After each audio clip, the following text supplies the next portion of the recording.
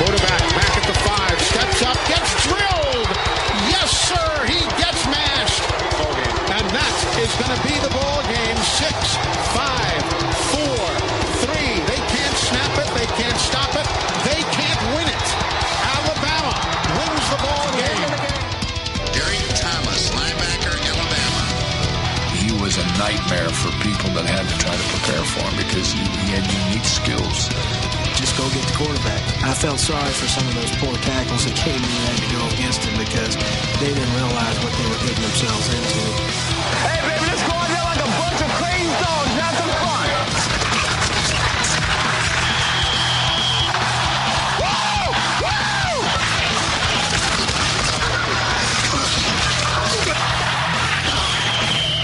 Son, I got to do that in this. Lights out. Sacking the cornerback is just like you devastate a city or you cream a multitude of people. I mean, it's just like you put all the offensive players in one bag, and I just take a baseball bat and beat on the bag. So each time he came over there, I tried to tear his damn head off. Let's play some football. Let's play some football. The pressure is on. This is Off the Edge on Tide 100.9. Focus on what you want to do, what you want to accomplish. Think about that. Don't think about how you feel, how tired you are, how hot it is. You got to push yourself on the field like when you're playing football. It's my honor to present the National Championship Trophy to Coach Nick Saban and the Alabama Crimson Tide. To me, this is the ultimate team. All these guys bought into everything they needed to do to be the best players that they could be. There's more togetherness on this team than almost any team that we've ever had. And they had to overcome and persevere so much adversity through this season, and they've done it magnificently. And I'm so proud of this group for what they've been able to accomplish and going undefeated and winning the national championship. Streaming live on YouTube, Twitter, Facebook, and the Tide 100.9 app. Here is your host of Off the Edge, Jacob Harrison.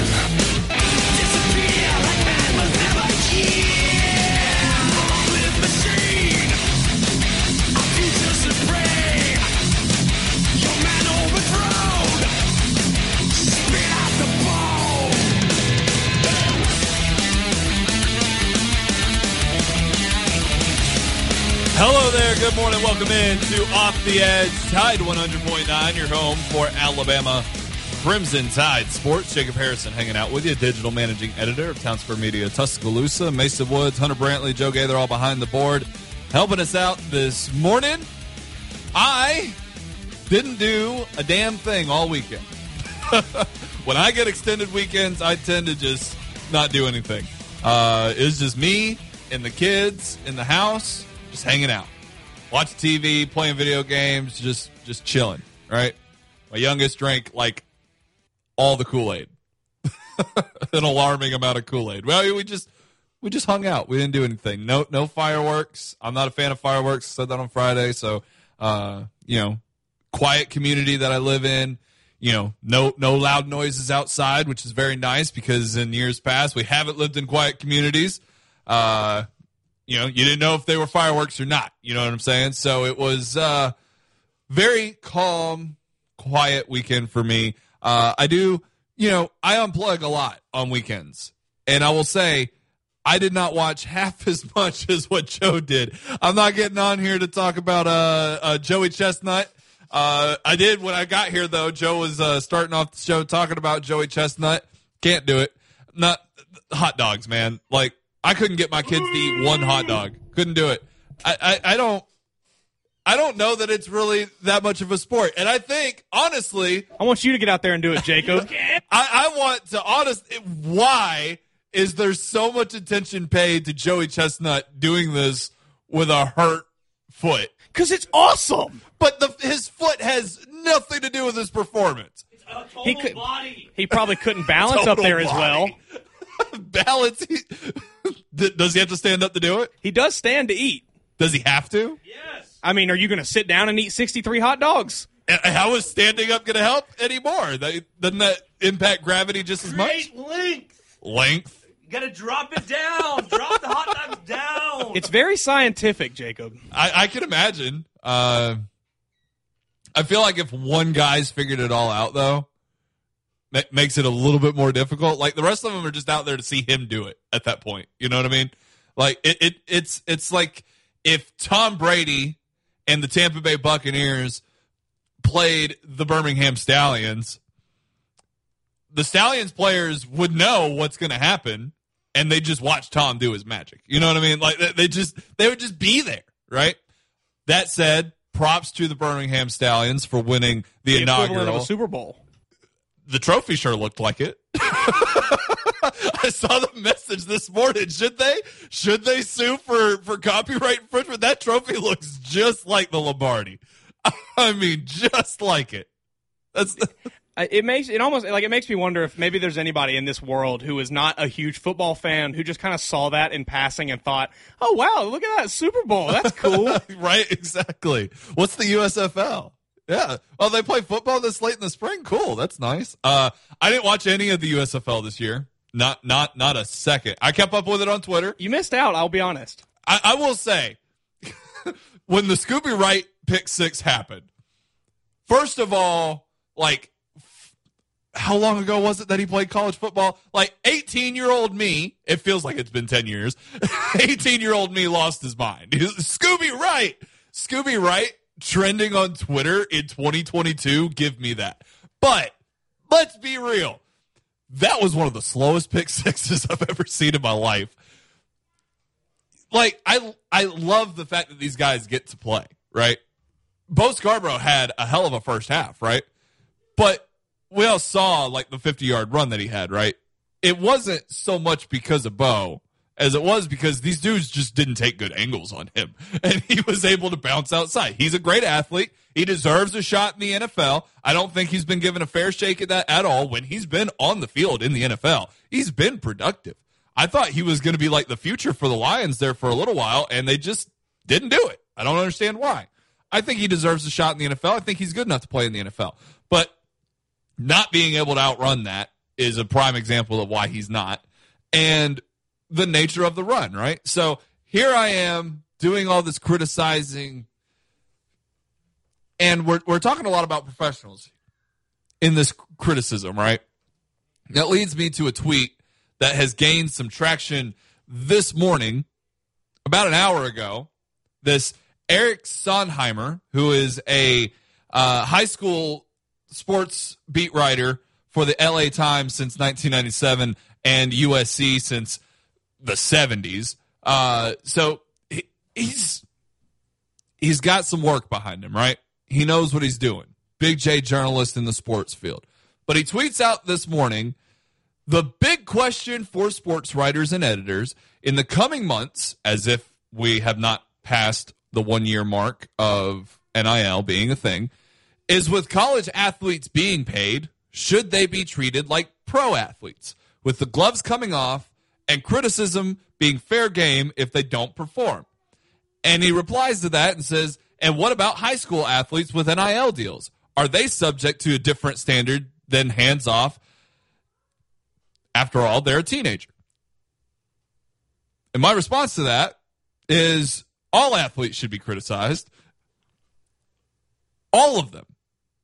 Except for, like, children, right? Like, I mean, teenagers, like, high school athletes is one thing. Like, you know, I've seen videos of you know, baseball dads and soccer dads, and, like, they're too much. You know, there is, you know, you have to gauge. It's based off the interest level of the people involved, of the athletes involved. But all athletes should be criticized. All of them. And that's not we should just be mean to them, because here's a little known fact about the word criticize, about criticism. It does not mean negative. It doesn't. I learned that at the University of Alabama. Criticism does not mean negative. It basically means analysis. It basically means look at it and see it for what it is and dive just a tad bit deeper. Is it good is it bad? What is it exactly? You should criticize players. You should. Even if it's not to talk about how bad they are. A few weeks ago, I did a full breakdown of the quarterback room, and I talked about Bryce Young. And I talked about one of the things that Bryce Young needs to work on. And what that is making faster decisions. I said that the Heisman Trophy winning quarterback of last year needed to work on making faster decisions. The oxymoronic nature of that, right? I'm aware of how silly that sounds out loud. But the fact of the matter is there is no such thing as a perfect prospect. None. There is no such thing as a perfect player in any sport. Even Joey Chestnut, not a perfect athlete, right? But that doesn't mean you can't dive into everything about them, and that does not mean that you cannot reasonably criticize anything about them. Now, an unreasonable criticism of Bryce Young would have been the ones from last year where they were saying he was scared to run. That's unreasonable criticism. And it comes from a lack of knowledge of the sport, I think. If you said that in the past, hey, just look in the mirror. Just being honest, it's valid. That you should be able to criticize other people's criticisms of the sport as well based off of what you got. It is what it is. At the end of the day, it's what makes talking about these things better. And it's what shows an unbiased approach the best. Being afraid of what players may think of what you have to say about them is the weakest thing in the world to me. If you think a certain way about a player, say it. If you think a certain way about a team, say it. Come with evidence. Come with facts. Have your receipts lined up, ready to read them off. There is a fine line, though. There is. And hey, there's been Steelers players, Jalen Samuels, who I don't have any forgiveness for you. You're terrible, and it is what it is, right? And that line is a lot more strict when it comes to college athletes and high school athletes, and I will fully admit that. Professionals, they should be held to a slightly different standard. However, that has a lot to do with my fandom in saying that about any certain player that plays for the Steelers or anybody. You know what I'm saying? When it comes to Alabama, I'm a fan. A big part of why I'm a fan of Alabama is because I owe that school so much money. You know, I mean, so you have to be able to separate. And if you can't separate, then maybe don't criticize. But don't blow smoke up these players' asses either. Don't be the rat poison. Don't completely deter from the conversation either. And it doesn't matter that they're getting paid. It doesn't matter. They should have always been open to being criticized because they play on a platform. The fact of the matter is, as the conversation has continued throughout all this time, it's always been a professional sport. Now it's just opened. So if you want to look at it as the professionalization of college football, then first of all, I would call you naive. Because it's always kind of been that way. I mean, maybe always isn't the right word, but for a long, long time. And if that's now the case, and that's what allows you to open up to criticizing players, I think you're backwards on that. Now, there's a difference between being a sports writer, being an editor, being a columnist, being an analyst. There's differences in all of those types of things. Sports writers and beat reporters shouldn't be criticizing anything because you should just be reporting facts, right? An analyst, an editor, a columnist, they write whatever they want.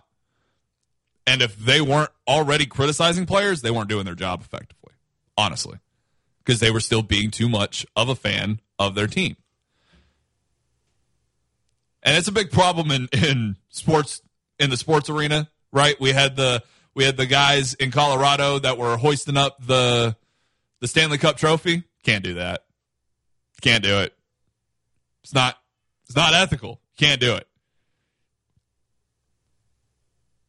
But there is a way to cheer on your teams as somebody that's part of the media covering those teams. There is a way to do it. And it's silently in your head, right? On the radio, a little bit different. We're more of in a columnist editorial position, but that means that we make it to where we're open to criticize and open to praise. We're open to being negative, open to being positive. That's the space that this platform exists in. That's why I love it so much. It allows me to analyze and allows me to do that. Reporting a fact takes 5 seconds. Analyzing takes 50 minutes, right? That's what I love about it. So, Eric Sondheimer, I respect it. If you're a journalist, don't criticize. That's not your job. If you're an editor, if you're a columnist, criticize because players deserve it. And if they can't handle it, the entire nature of sports is Newton's Law. It is survival of the fittest. It is survival. It is evolve and adapt this entire landscape. If they can't handle it, they're not mentally strong enough to do it anyway. They will fall. And that is not the problem of somebody who analyzes. Just facts. We'll take a break, come back, talk with AJ Spur, get his thoughts on realignment, and so much more here on Off the Edge, Tide 100.9, your home for Alabama Crimson Tide Sports. Serving part-time in the Army National Guard has led to a lot of firsts for me. It paid for me to be the first person in my family to go to school. That education got me to the first day at my dream job, which I can still hold while I serve part-time. That job and the home loan benefits I got from the Army National Guard helped me buy my first house. I also know that I will be one of the first to respond if my community ever needs me. Sponsored by the Alabama Army National Guard. Aired by the Alabama Broadcasters Association and this station. The Alabama Securities Commission protects you from financial fraud. Anyone asking you for investment money must be licensed. You're careful with your money. Fraudsters aren't. Before you invest, call our hotline at 1-800-222-1253 to verify the licensing of the person making an offer and the product. Don't lose your hard-earned money. Learn to protect yourself at asc.alabama.gov. Paid for by the Investor Protection Trust and brought to you by the Alabama Broadcasters Association and this station. Tide 100.9 Tuscaloosa weather. A hot, muggy afternoon across West Alabama. A few scattered showers and storms through the evening hours. The high today 94, tonight's low 76. Tomorrow, morning sunshine. A few scattered storms by afternoon. The high at 95. I'm James Spann on the ABC 3340 Weather Center on Tide 100.9. It's 87 degrees in Tuscaloosa. We aren't going anywhere. Off the Edge is available in the podcast center on Tide100.9.com.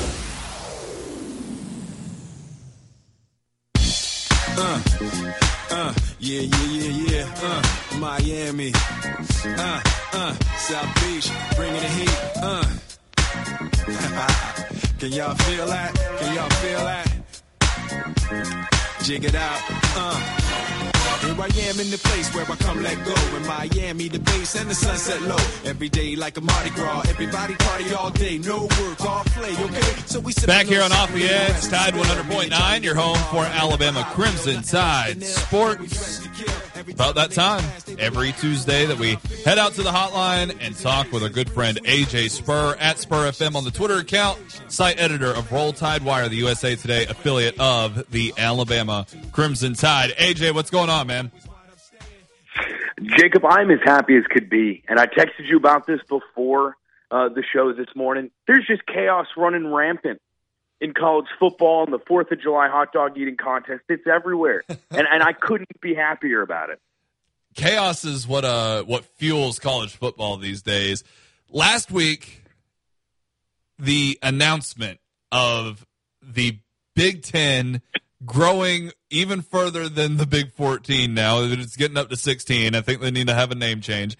USC, UCLA announcing that they have the intentions of joining the conference in the next couple of years. I mean, right off the bat, just reaction to those two legendary LA schools heading now to the Big Ten. It's weird, but I don't hate it. It's weird primarily just based on geography, which is what a lot of people are talking about. A lot of the complaints about stuff like this are coming purely based off of the fact that a Rutgers and USC game is going to be a coast-to-coast matchup. And it doesn't fit in with historically what conferences have been. People even talked about it when Oklahoma and Texas first announced they were joining the SEC. How's that going to work? They're so far west being, of course, just Texas and Oklahoma. But this really does, in my opinion, spark a future change in the way college football is going to be organized. I think now with all these streaming services and you have the ability to watch on your phone, online, you're no longer stuck to your TV, your local cable provider. I think now we're going to see just conferences open up, go wild. I wrote an article the other day that had, Utah as a potential target for the SEC if they want to expand even further, just because of their recent relevancy and how strong they are. The only complaint people had about it was how far away Utah is from the rest of the SEC. Well, listen, I think other conferences are going to take advantage of these high-profile programs all across the country, and if it's going to happen, you might as well jump on it ASAP, because nothing can be as, egregious as USC and UCLA joining the Big Ten. Now, obviously, we have a lot of schools that are even in conversation. There's talks about some ACC schools. There's some talks about more Pac-12 schools involved with the Big 12. And before we get to all that, though, you brought up the geography of it. I think that's something that doesn't totally matter because of where we're headed. I think eventually I'm on Josh Pate on board with Josh Pate on this thing. This is headed to AFC, NFC territory where it's two conferences that span the countryside. But regardless of that, whether that's what happens or not, you mentioning the geography sparks this question in my mind. I've always thought that with all the evolution that's coming with college football, nothing is in danger of killing the traditions of it. Like, that's the one thing that'll be upheld, the feeling of college football, the environment of the stadiums. But one thing that could be in danger, I think, with all this expansion is the regionalization of it. Now, I think that can be a good thing on the national side, but college football, by its core, is a regional sport. By having conference games between USC and Rutgers, are they kind of putting that in pretty severe danger? I don't think that it's necessarily in any sort of danger as much as it is now just susceptible to evolution. And it's kind of being forced to evolve at this point. College football for the most part, and when you look at the conferences, it's been, geographically tight.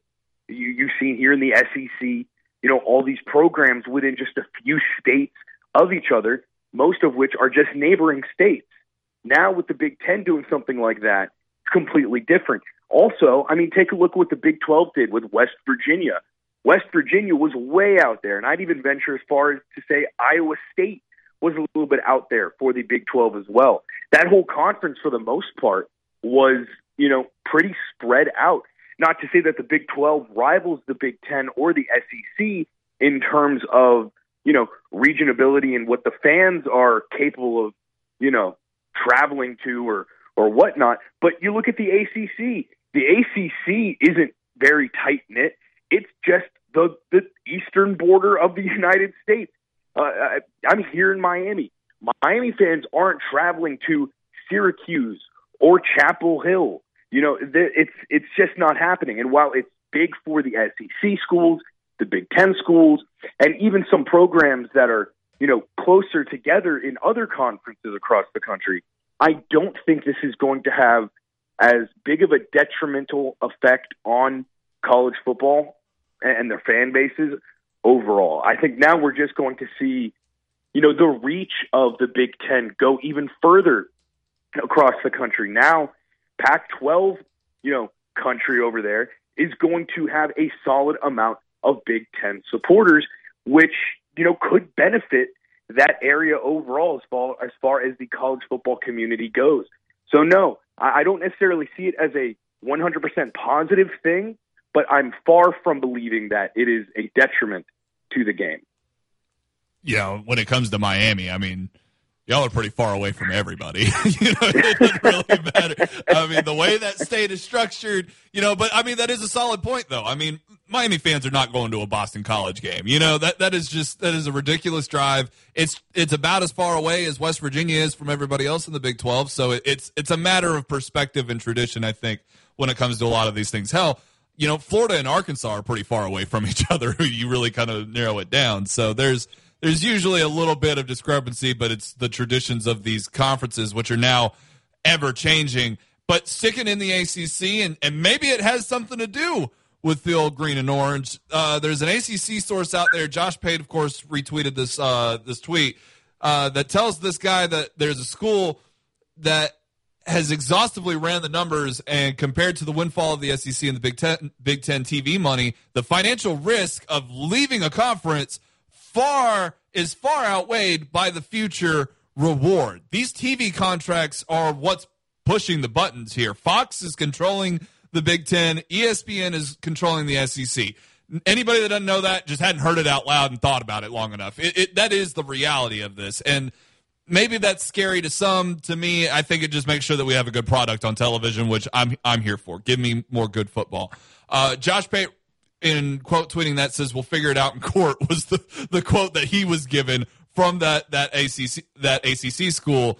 A lot of attention was pointed to the ACC after this happened, after the USC-UCLA move, because that means that the SEC and the Big Ten had pulled schools in from two other power conferences, but the ACC remains unmoved with so many legendary programs, and then its top dogs and other top billings when it comes to basketball. There's a lot of value in the conference, but they haven't moved. The potential of those schools to branch outward. I mean, what do you think is going to happen with the ACC, and what should they do if it's different? I think the ACC as an organization is going to bite its tail off to keep Florida State, to keep Miami, and to keep Clemson, because beyond that, there's not too much left in the conference. Sure, NC State and UNC are quality to a certain extent. Say the same about Wake Forest, maybe not as consistent. And a couple of the other programs will have flashes here and there in football and a couple other sports. But those main three that I just mentioned are what's keeping the ACC as a Power 5 conference, in my opinion.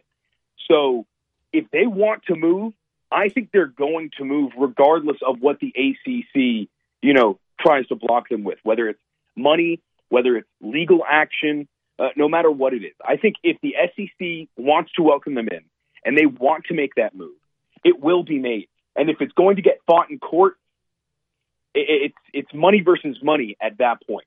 And contracts, as a lot of people know, they're legally binding, but there's loopholes to just about everything. The ACC network is ESPN. The ACC has a deal with ESPN. If ESPN is the one pulling the strings with the SEC right now, and that's the motivating factor for a lot of people, I mean, the writing's on the wall right there. It's ESPN on the ACC, ESPN on the SEC. This might be an easier move than a lot of people are making it out to be. And what puts the ACC in such danger is they span, we just talked about the geography of it. They span the Big Ten and the SEC. They're in both, respective regions in that space. And those two massive conferences now can just eat them alive. And I mean, why, if you're the Big Ten, why wouldn't you go steal North Carolina and Duke? Why wouldn't you go steal Syracuse? And if you're the SEC, why wouldn't you go steal Clemson, Miami, and Florida State? All of that just sounds best for business. And if you're the ACC, pulling from the Big Ten and the Pac-12 sounds even more dangerous. Now, with that said, the Pac-12 has got some schools in conversation with the Big 12, that being Arizona, Arizona State, Colorado, and Utah. Now, the most alarming of those would be Utah. I don't think the Pac-12 could survive a loss of Utah. That's up there with Oregon in terms of, being a football powerhouse, within that conference, at least in recent years. Utah has really taken advantage of being in that conference. If that's the case, if the Pac-12 really dissolves out of that and the Big 12 is able to absorb that, what happens to the Pac-12 then? Are they dead, or are they fighting for survival just off of Oregon and Washington alone? What's going to happen out west? They're not keeping Oregon and Washington, at least just from what I'm seeing, what I'm reading and hearing. Do you think they're headed to the Big right Ten? Now? I think they're headed to the Big Ten. The only thing holding them back right now is Notre Dame. The Big Ten wants to see what Notre Dame will do, which is crucial because Notre Dame football would be eligible immediately. Yeah. It's the rest of the athletic programs within Notre Dame that belong to the ACC and would then have to follow, whatever payment needs to be made to buy out their portion of those ACC contracts. If Notre Dame joins the Big Ten, I think, Oregon's a shoo-in. Washington, maybe not so much. I was kind of shocked to see those two be paired together and not Oregon and either Oregon State or Oregon and Utah to the Big Ten. But I think either Notre Dame going to the Big Ten would be a catalyst for Oregon for sure leaving, or even if Utah and all those other programs leave for the Big 12, the Pac-12 at that point is just going to have to give up. There's not much you can do. The Big 12 saved face when they brought in UCF, Cincinnati. Everyone thought the Big 12 was going down at that point. They did that, which a lot of people weren't too impressed with, but they were content enough to the point where, all right, we'll leave the Big 12 alone. They'll survive. Let's just see how things play out. When USC and UCLA left, everybody knew this was going to start a mass exodus from the conference that, and I'm sitting here saying now, I don't think they can recover from. That sprung to mind a lot of questions. Let's start with this one because I think it'd be the easiest one for me to forget. The Big 12, bringing in BYU, UCF, Cincinnati, and Houston. I don't think that's enough to consider that really a Power 5 conference at that point. I mean, if they could bring in Utah, I think that would do a lot for them. Utah and BYU's rivalry and everything that goes along with that. Utah can finish in the top 15 with some consistency. Honestly, they've been pushing the playoffs for the past couple of years. But if they can't do that, then what is the future of the Big 12 to really stack up with what the SEC and the Big 10 are building? And if the ACC can preserve itself, I mean, what really kind of can be the future of Midwest college football without the two juggernauts of Texas and Oklahoma? I don't think there is any. I don't think you can get to a point where without Utah, the Big 12 can ever be compared to what the SEC and the Big 10 are going to be within the next few years. I mean, even with Utah, Jacob, we're looking at a conference that holds a handful of former Group of 5 programs that are going to take some time to get rolling at the Power 5 level. And Utah, which, sure, they can compete. They're a great program and have a bright future, especially within the next 5 years. But is that going to be enough to make a 4-team college football playoff? Or even when it expands, we're looking at now 32 teams combined between the SEC and the Big 10. And that number is subject to change and most likely will be growing within the next few years, maybe even before this upcoming college football season starts. We'll know more about the total number of teams. If there's only 4 spots available, Jacob, or even 8 in a few years, I'm sorry, the odds of just Utah getting in are not very high. And the rest of the Big 12, I wouldn't even say has a chance. I wouldn't. So the ACC could sneak a couple in at an 8-team playoff. The Big 10 and the SEC are going to run it, and the Pac-12 will still be, in court trying to figure out how to get rid of their trademark payments because the conference dissolved 2 years prior. Oh, that was good. That had to hurt all across the West Coast. I mean, it's got to feel really weird, though, for the Big 12 to feel like they had done something by bringing in those other Group of 5 programs. Now, I'll be honest, I don't think it was really that much of a win to pull in Cincinnati. They lost all the talent that had built them to a playoff contender. UCF, I mean, the Gus Bus has gotten to a slow start. UCF's not what they were in 2017. Houston is pretty mid at best. It's just Texas at that point. And BYU is a solid program, but I mean, it's not the best program in Utah. Did the Big 12 kind of undo themselves by making that move as early as they did for all of those Group of 5 programs? I mean, how can those programs possibly feel comfortable in the state of college football too? Because those are rising fan bases there too. They won't. Just to put it plainly. But as far as the Big 12 is concerned, it was a total desperation move. I think everybody knows that and understands that. It was more so to appease the masses of people that were advocating for BYU, Cincinnati, and UCF to become Power 5 schools or Power 5 programs. It's not going to be enough, like I just said, to compete with the SEC and the Big Ten, probably the ACC as well. But they're going to be respectable programs. It's going to remain in the minds of many college football fans a Power 5 conference. I think they did just enough to give themselves programs with enough credibility to remain a Power 5 conference. And these are all arbitrary, labels that we're giving these conferences. But the Big 12 took such a massive hit with the loss of Texas and Oklahoma that adding these 4 programs, I think, did just enough, just got them over the hump to remain, in the minds of many, a Power 5 conference. Where do you see this heading? I kind of have the AFC, NFC mindset. I have a hard time believing the ACC is going to survive. If the Big 12 and the Pac-12 absorb one another, I don't see that being ultimately very successful. Do you see this as something that can go 4 teams, 4 conferences, 3 conferences, or 2? I mean, I'm pretty stuck on 2. I can't see the other ones being very viable. What do you think? As far as power conferences go, yes, you're just going to see 2. You're going to see SEC and Big Ten.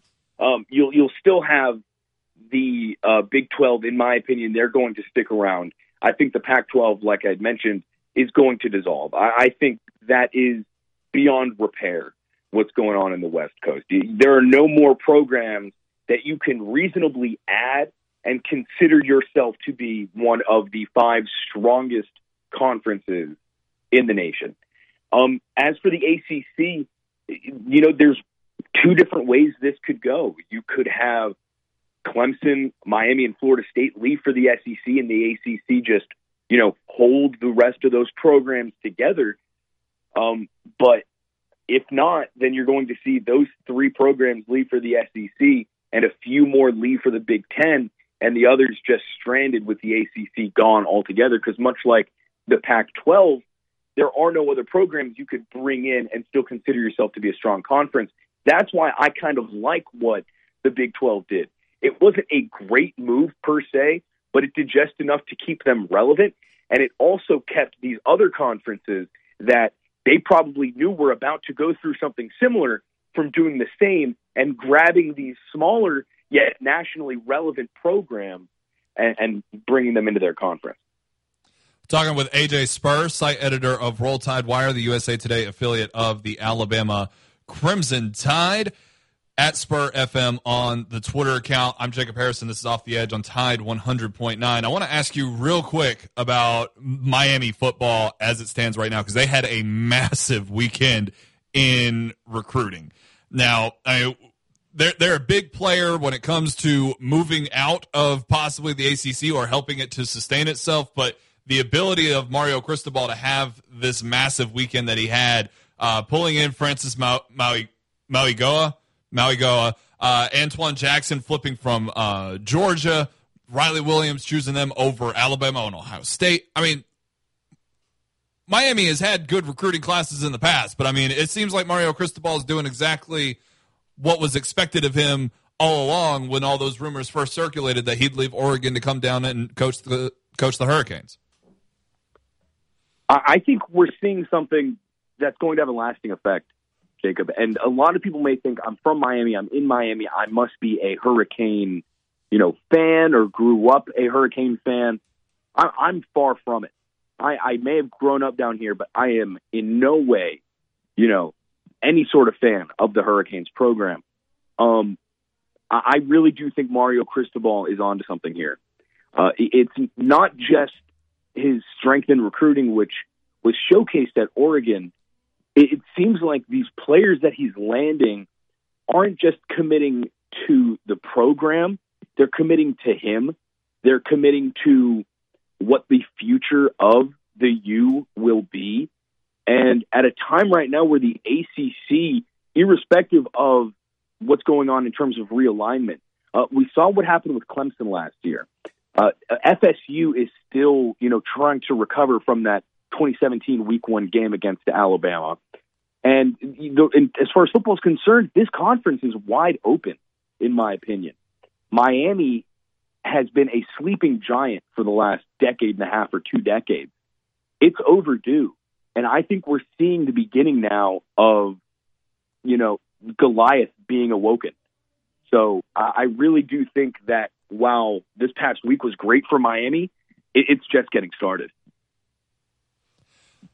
Let's shift gears to the team that you are a fan of in Miami, and that being the Miami Dolphins. First and foremost, I know you already know about this because Tua Anon has tweeted it out, and I know your involvement there. We'll keep it a little bit quieter. But Chris Sims has a quarterback coach battle royale, and Tua Tagovailoa and Mike McDaniel drew the lowest seed and have already knocked out Tannehill and Vrabel of the Tennessee Titans, much to Mason Woods' objection.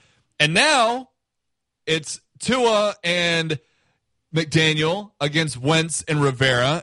If you haven't voted yet, Tua is absolutely annihilating this. It's obvious that Tua Anon is about to rig this whole thing and have Tua and Coach McDaniel win this whole thing. So I won't ask you who's going to win out of the NFL. I would instead turn the question to, in college football, what is the coach-quarterback duo that you would take in a battle royale? And I mean like fisticuffs. I mean we're fighting, right? This is how I look at this Super Brawl tournament thing they've got going on. This is a fight.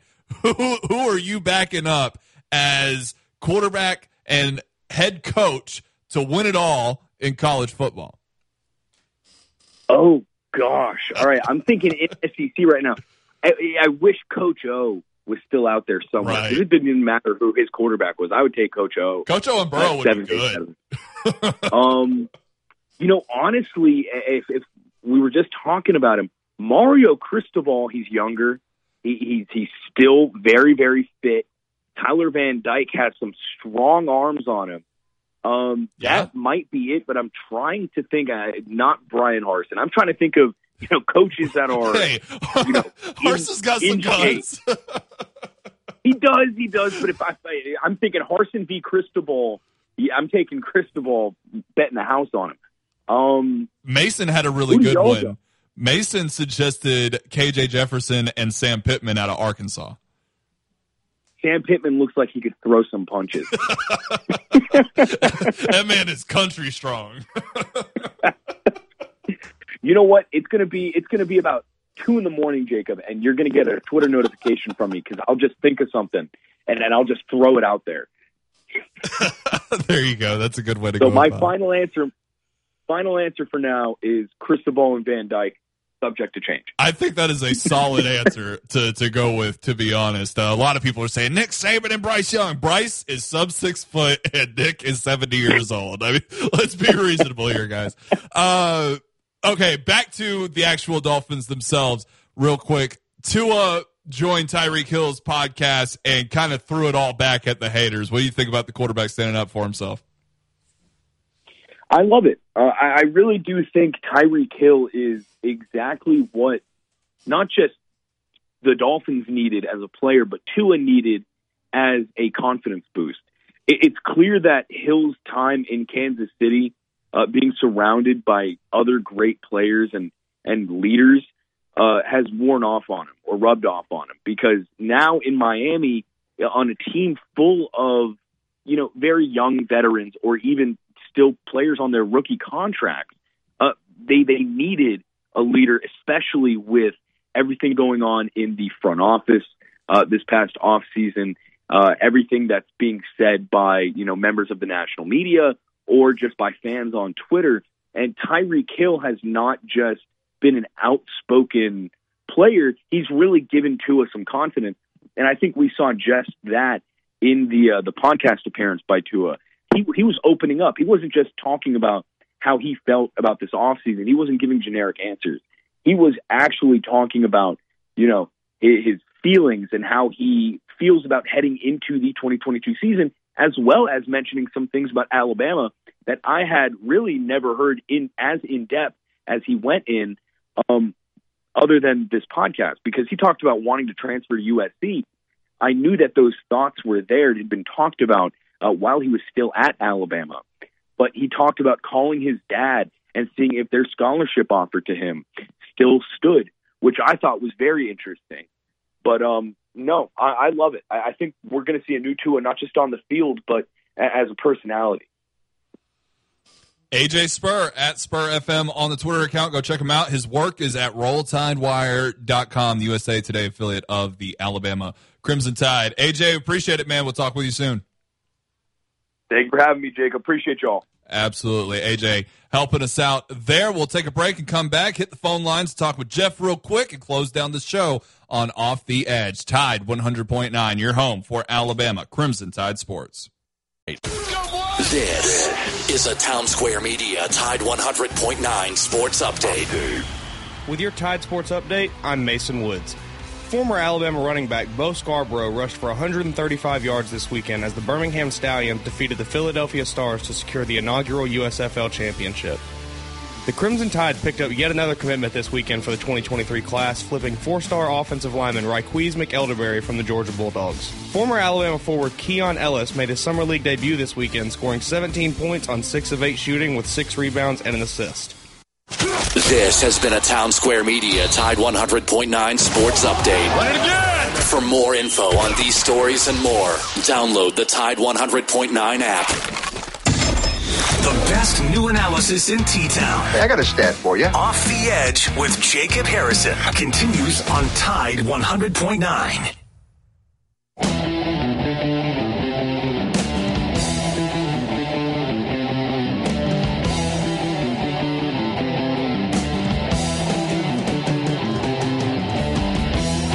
Back here on Off the Edge, Tide 100.9, your home for Alabama Crimson Tide Sports. They're replaying the hot dog eating contest, and, Mason played the Trooper by Iron Man. You got to be a trooper to even watch this, let alone participate. This is disgusting. It's okay to be wrong, Jacob. It is. Hey, I'm the first one. I'm the first one to admit when I'm wrong. And if I'm wrong about this, fine. I look, there's bad opinions everywhere. I'm sure I have a lot. This is gross. It is just, there are a lot of, so I saw this TikTok. Maybe other people have seen it and I'm not crazy. But there's a TikTok out there, there's apparently this huge breakfast that you can eat in 30 minutes. It's eggs and sausage patties, bacon, a pound of French fried taters, 3 1-pound pancakes. And I'm like, that sounds actually pretty amazing. I wouldn't want to eat it in 30 minutes. But, give me an hour and a half, I would eat that. This just doesn't look fun. It doesn't look fun to watch. It doesn't look fun to do. It looks miserable. And that's what makes Joey Chestnut so great. where he does it for us. Are miserable, he is elite. They're really counting ones that he just puts in his mouth. You don't have to swallow them to count them? I mean, I think they have an official guy that I think stands in front of him and actually confirms whether or not he's not just spitting them out. But I think for the TV count, it's basically just, a hot dog went away, we'll give him one. It is bizarre. It is so bizarre. And of course they put it on Joey Chestnut the whole time, but outside of that, it is just guys being just flat out sick to their stomach. They can't possibly want to continue beyond one more hot. It's just not enticing whatsoever. Let's finish up the show with Jeff. What's going on, Jeff? I pretty much got my 2 minutes here. Boys, get excited. USFL game's exciting, but did you five cockroaches show up? Well, I didn't watch it. More power to those that did. That Scooby Wright interception was enticing. Nobody else did either. But I think some of these ADs, I know you want Big 20, and I guess the SEC will change their name. They should change it to 16 Candles. World Conference. 16 members. They can play with 16 Candles. Trail at every athletic event. They can play by Molly Ringwald and whatever her name is. The Joey Chestnut Conference, because it can fit all of the schools. Well, just because you can't take it. Why don't you why don't you have a hamburger eating contest? And you eat a hamburger eating, some hot dog eating, which is mustard, ketchup, and pickles on there, and go to eat. You'll be all right. Dip that bun some Gatorade, and you're ready to go. So, is that what they were dipping that in? That is disgusting. I think water or something. I don't know. There was a guy that used to be the Titans mascot. He ate about 30 of them. Yeah, about 30. So gross. He ate about 30 in 10 minutes. But no, he just each his own, I guess. Is a countdown on the media days. How many hours and days are left? 69. 69. I don't know. That's well, you ought to know. You know football. You ought to know it. Or somebody said you. I don't know. You know. A baby's running around in diapers. Football. That's all you know. So y'all hang in there, guys. Have a good one. Take it easy, Jeff. I think that's why I'm so against this hot dog thing, though. He mentioned mustard. I love a gourmet hot dog, like a legitimately well thought out, well planned, well condomized hot dog. But I like the worst one, like mustards and onions and pickles, something that's going to leave your breath absolutely rank. That's what I like about hot dogs. So I can't stand the rest of it. That's all for today. The Jay Parker Show is up next. We'll see you tomorrow at 11 a.m. for more Off the Edge on Tide 100.9.